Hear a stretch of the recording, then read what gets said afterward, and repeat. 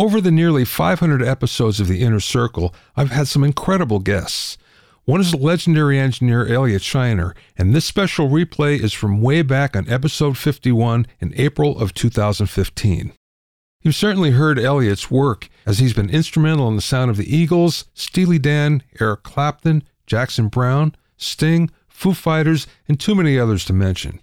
He's received 27 Grammy Award nominations, winning 8, 4 Emmy nominations and winning 2, and a host of other awards for excellence in the field of audio recording. During this replay interview, we spoke about the various stages of his studio life, from his early days at A&R Studios in New York City, going from 4-track to 8-track, his mixing method, the difference between working with Steely Dan and the Eagles, and so much more. Remember that this interview was done way back in 2015, so some of his comments about digital audio workstations and plugins are no doubt different today. I spoke to Elliot via phone, so the quality was a little shaky, but not the content. Tell me, what was it like to have Phil Ramone as a mentor? Well, I didn't know any other mentors, really. No, actually, I did. But, Phil, soon after I started working for Phil, I knew I would gain a lot of knowledge. There was no other way. There were no schools. You learned from the engineers that were working in the studio if you were lucky enough to get a job at a studio. So the more I worked for Phil and I looked around and saw the other studios, and really didn't see any studio in New York that had anything close to what Phil or A&R had. And, at times it was, at times I'd worry whether I was doing enough, whether, Phil would approve of what I was doing, because he pretty much, when I was his assistant, he pretty much gave you full control of, the way you saw a room set up.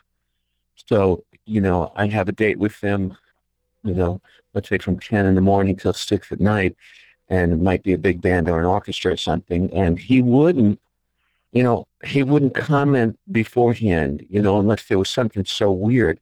He just let you set the room the way you thought it would work. And if it didn't work, he'd let you have it, I guess, in the morning. But, so I always wondered what, I'd start to second guess myself, and I'd go to other guys and question, am I doing the right thing here? But there was no better teacher.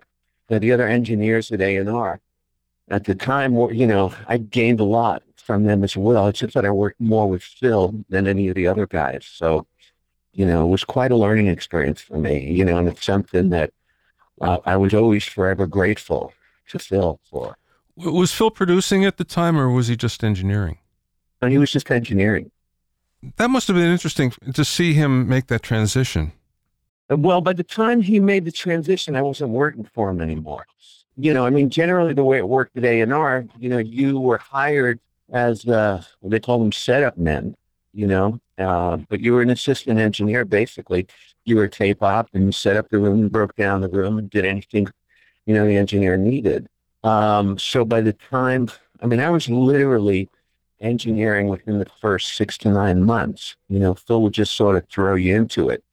And, you went through a process. You learned how to cut a ref disc. You learned how to edit film a little bit and edit mag stripe and full code.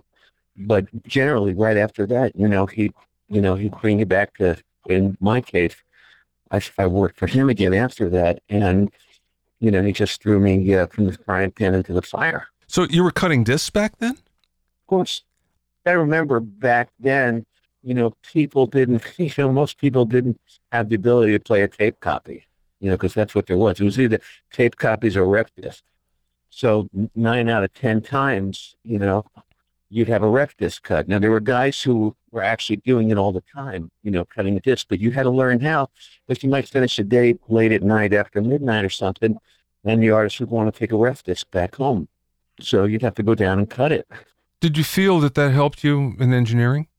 Well, I was awful. I couldn't cut a good ref disc at all. So it didn't help me at all.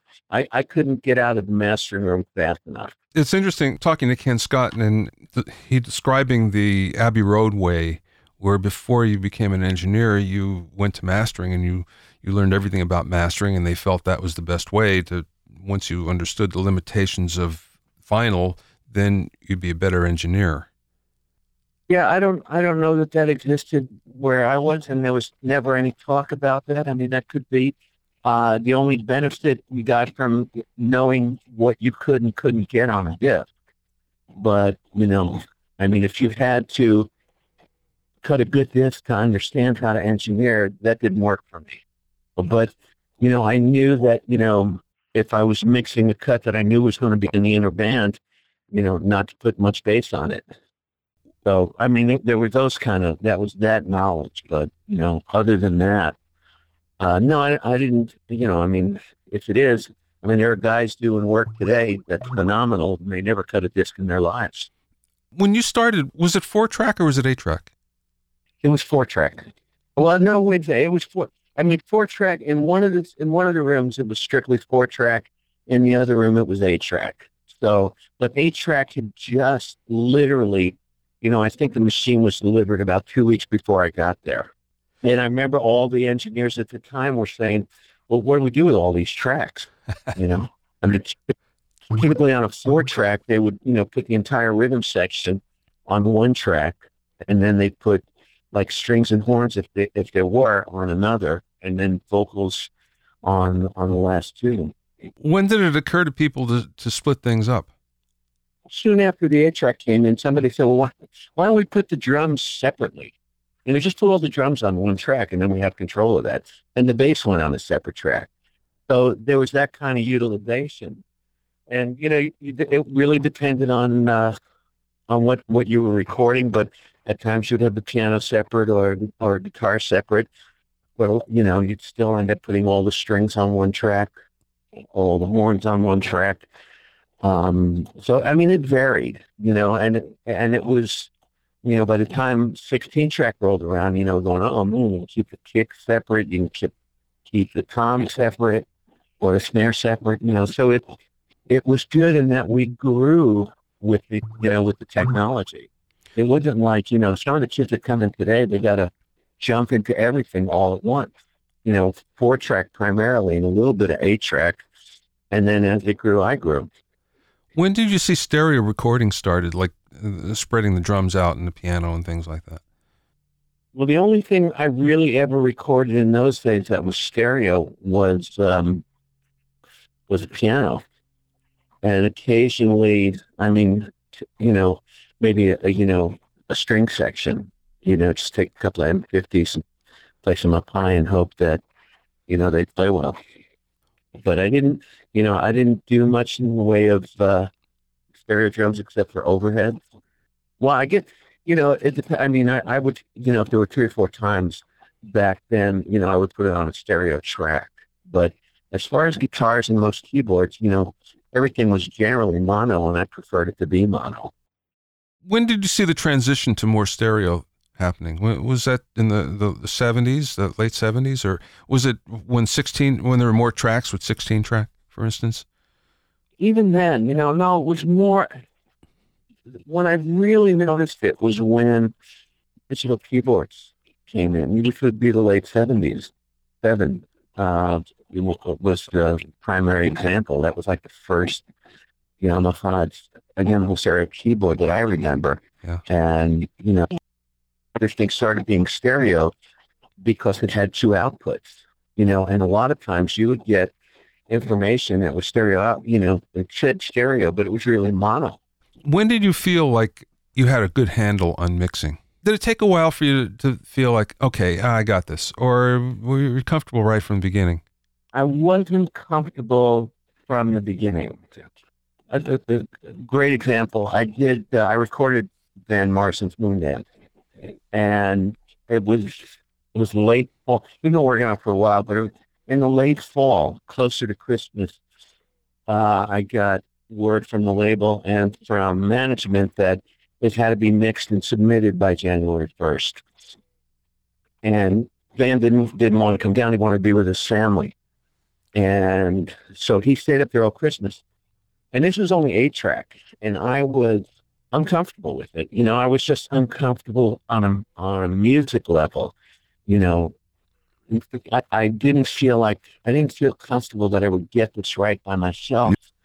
So I had Ben's drummer, Gary Malabar, come in and sit with me, and we mix that I mix it with him there, and any musical decisions, I sort of deferred to him.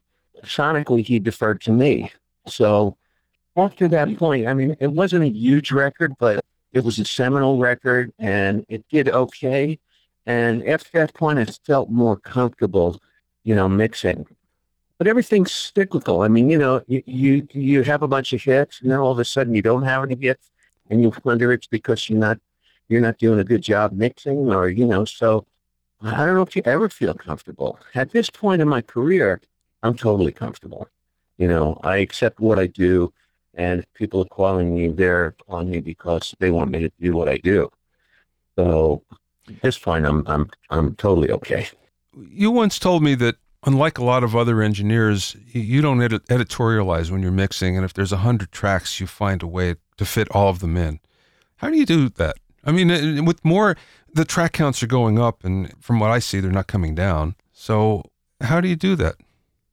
Just, it's balancing. It's, I focus on each instrument. I don't ever, and I've seen a lot of guys do this, and I'm not capable of doing it this way, but I've seen a lot of guys just throw up the faders and start balancing and, get a vibe to it. And if you don't hear anything, everything, you don't, as long as you've got some kind of vibe going and it feels good and it sounds good, so maybe you won't hear everything.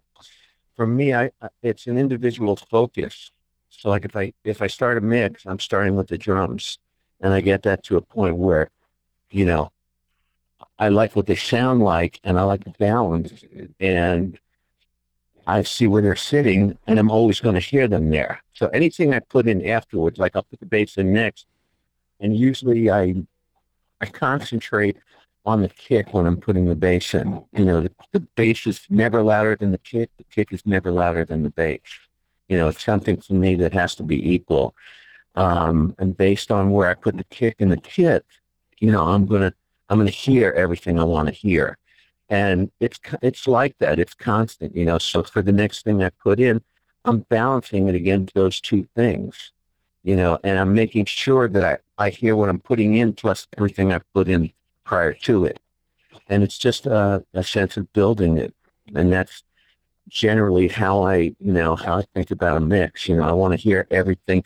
I mean, I take it for granted that an artist or a producer would put this in a record because they wanted to hear it. Yeah. So I just assume, I'm going to make them hear it. What's the typical track count you're getting these days?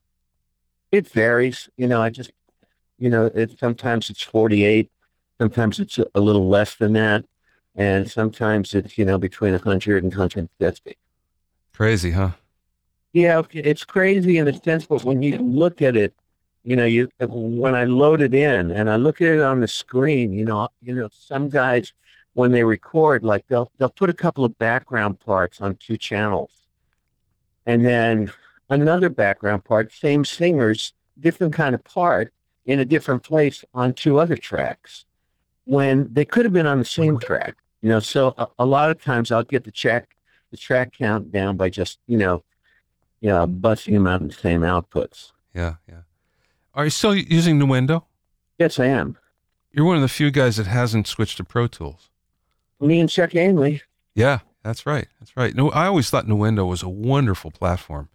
I gave up on it, though, because I got tired of the whole thing of having to transfer things all the time was a pain. Yeah, well, I don't like Pro Tools. I mean, I use it in the studio if I'm in a commercial studio, or, if, I'm working on somebody's stuff, if I'm overdubbing on a project that's, been started in Pro Tools, I'm not going to switch over. But when I mix, I just get the WAV files and I create my own Nuendo sessions. You got to go with what you feel is right.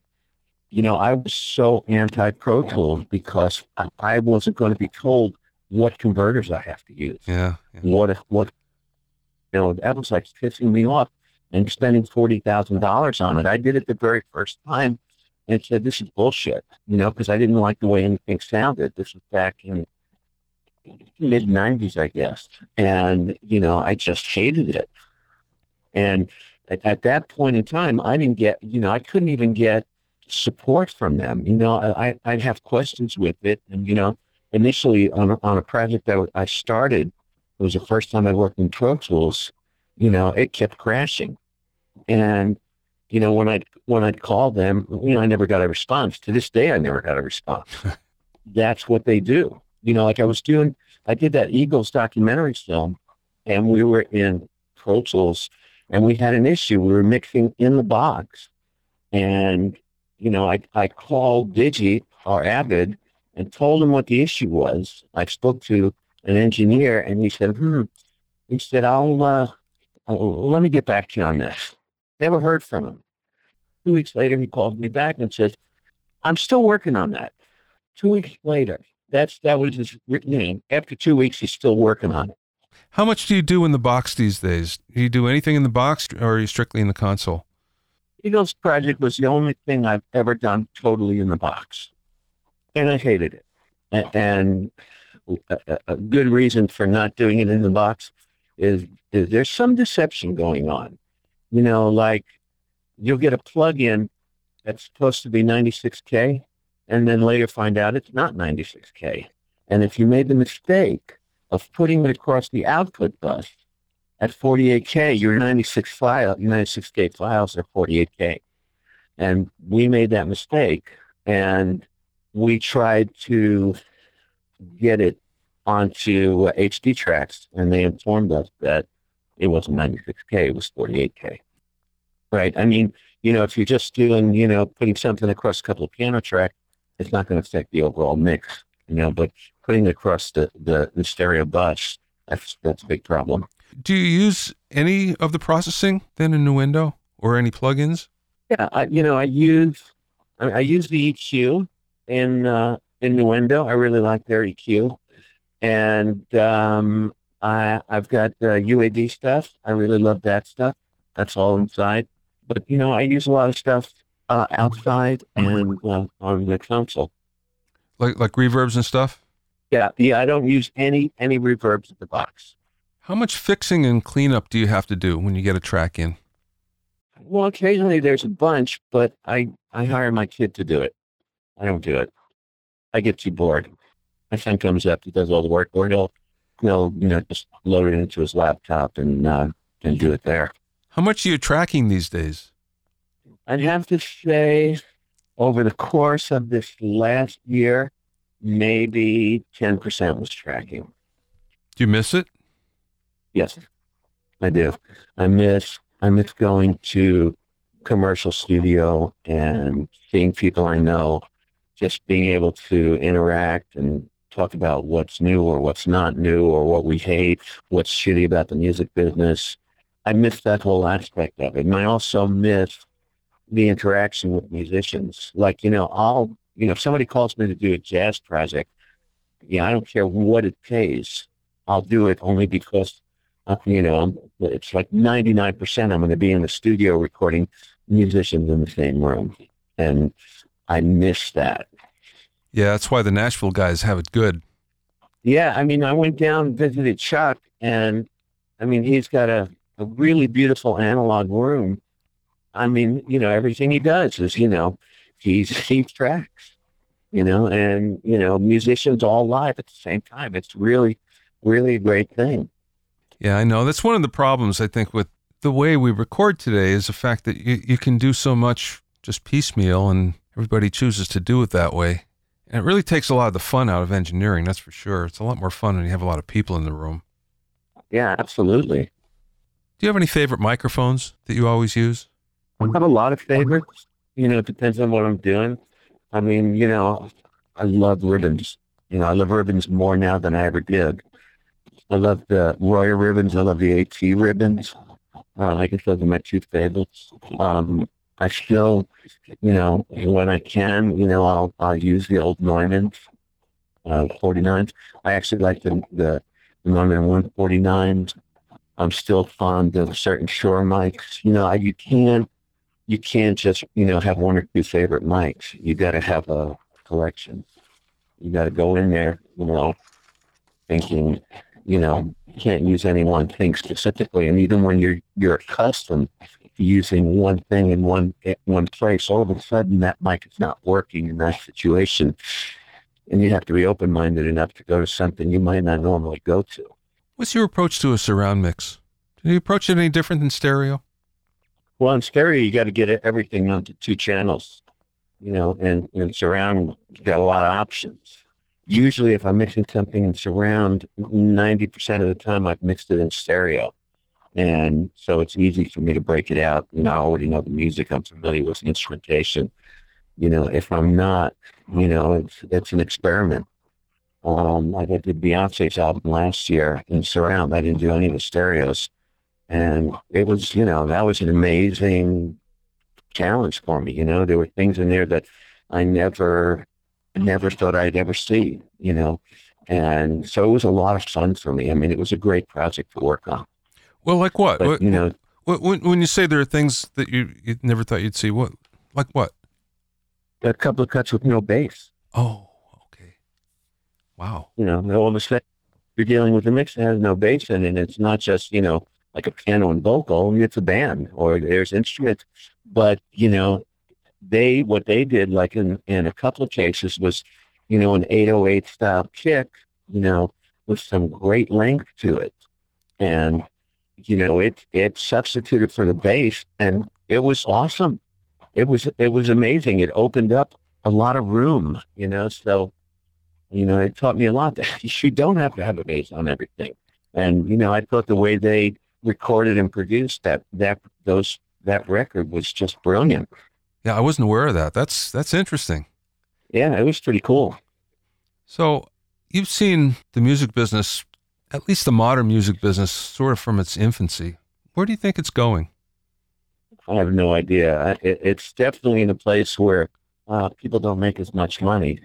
And I think that anybody who's thinking about getting into the business has to be prepared to do things a lot differently than we did. It's more, you have to be an entrepreneur and figure out how you're going to make a living. Like for me and my peers, it was, I'll get a job at a studio and I'll learn everything, and eventually I'll become an engineer, maybe a producer. Now number one, there's few studios that do that. I've seen more studios, like in New York, for example.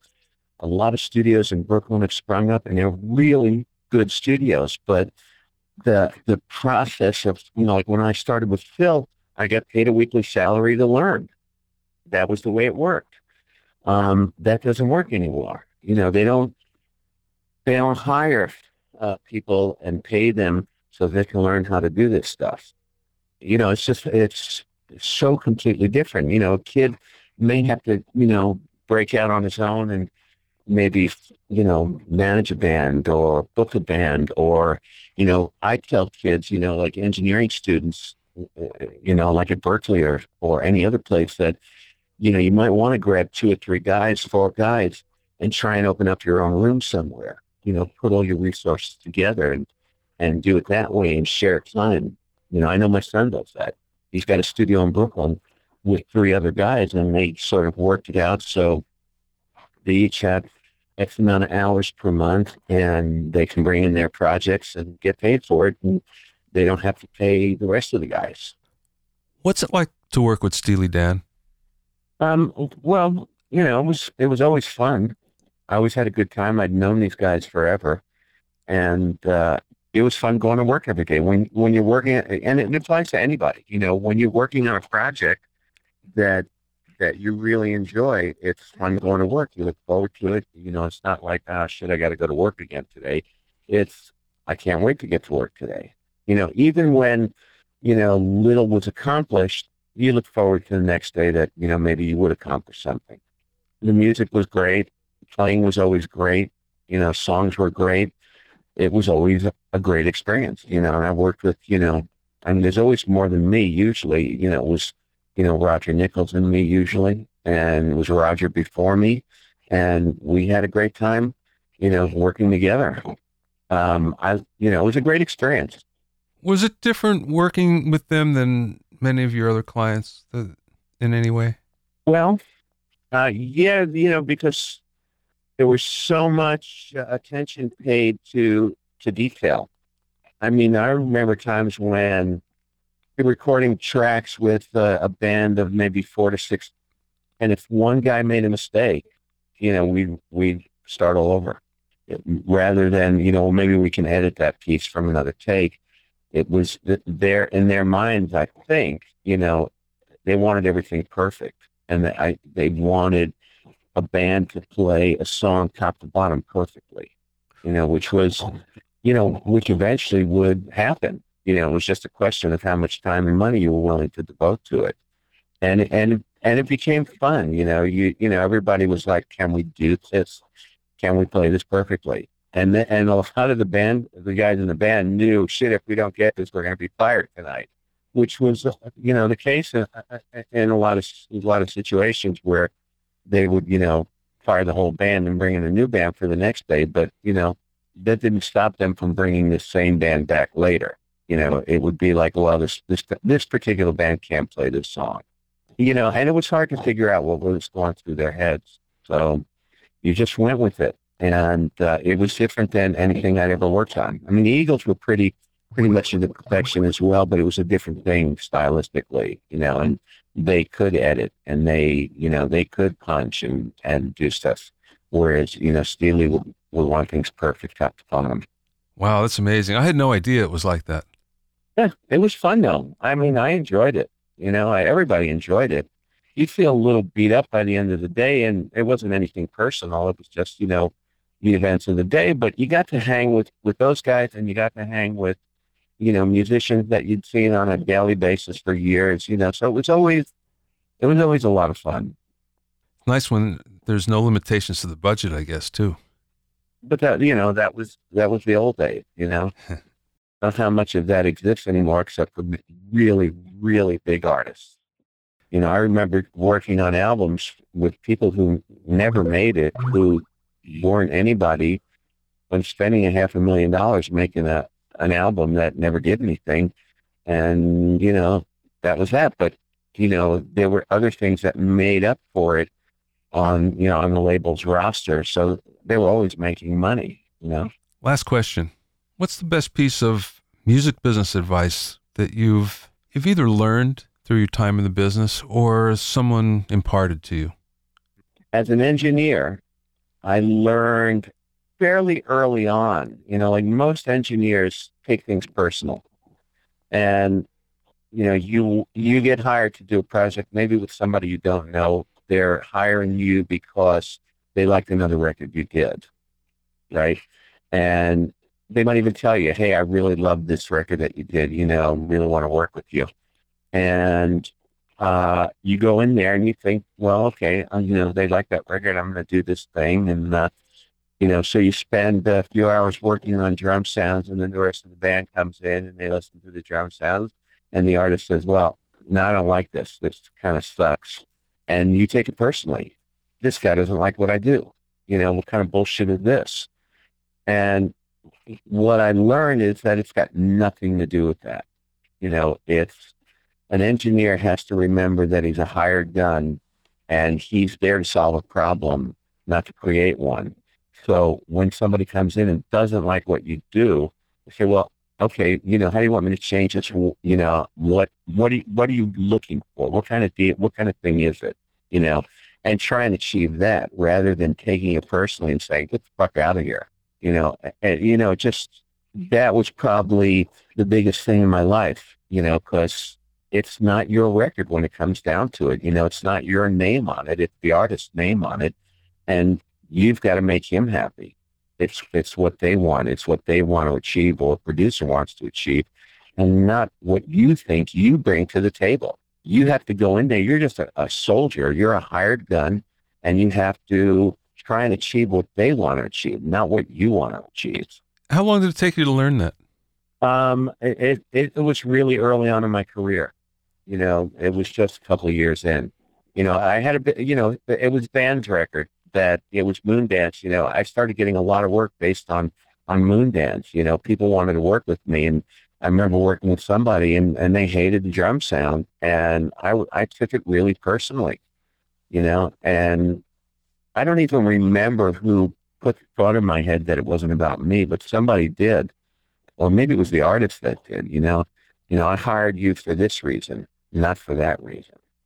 So it was pretty early on in my career. And I tell that to people all the time.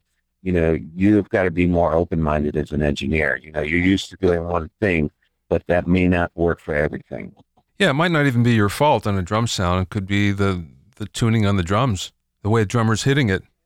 It can be any number of reasons, but it's not a personal thing. They hired you because they like what you do. You just have to do what they need. Thanks for listening and being in my inner circle. Remember, if you have any questions or comments, you can send them to questions@BobbyOwsinski.com. You can also learn all about the latest in music, audio, and production news when you sign up for my newsletter at BobbyOwsinski.com. There you'll also find out about openings for my latest online classes and special events. That's BobbyOwsinski.com. To listen to the episodes of Bobby Owsinski's Inner Circle, go to BobbyOwsinski.com and select the podcast tab, or go to BobbyOwinnerCircle.com, or you can find it in Apple Podcasts, Amazon Music, Mixcloud, Google Podcasts, Spotify, Deezer, TuneIn Radio, Radio Public, and Podbean. At BobbyOwsinski.com and BobbyOwinnerCircle.com, you'll also find a sign-up form for my newsletter and for alerts for new podcasts. Thank you so much for listening to this podcast and this special replay. I will see you next time.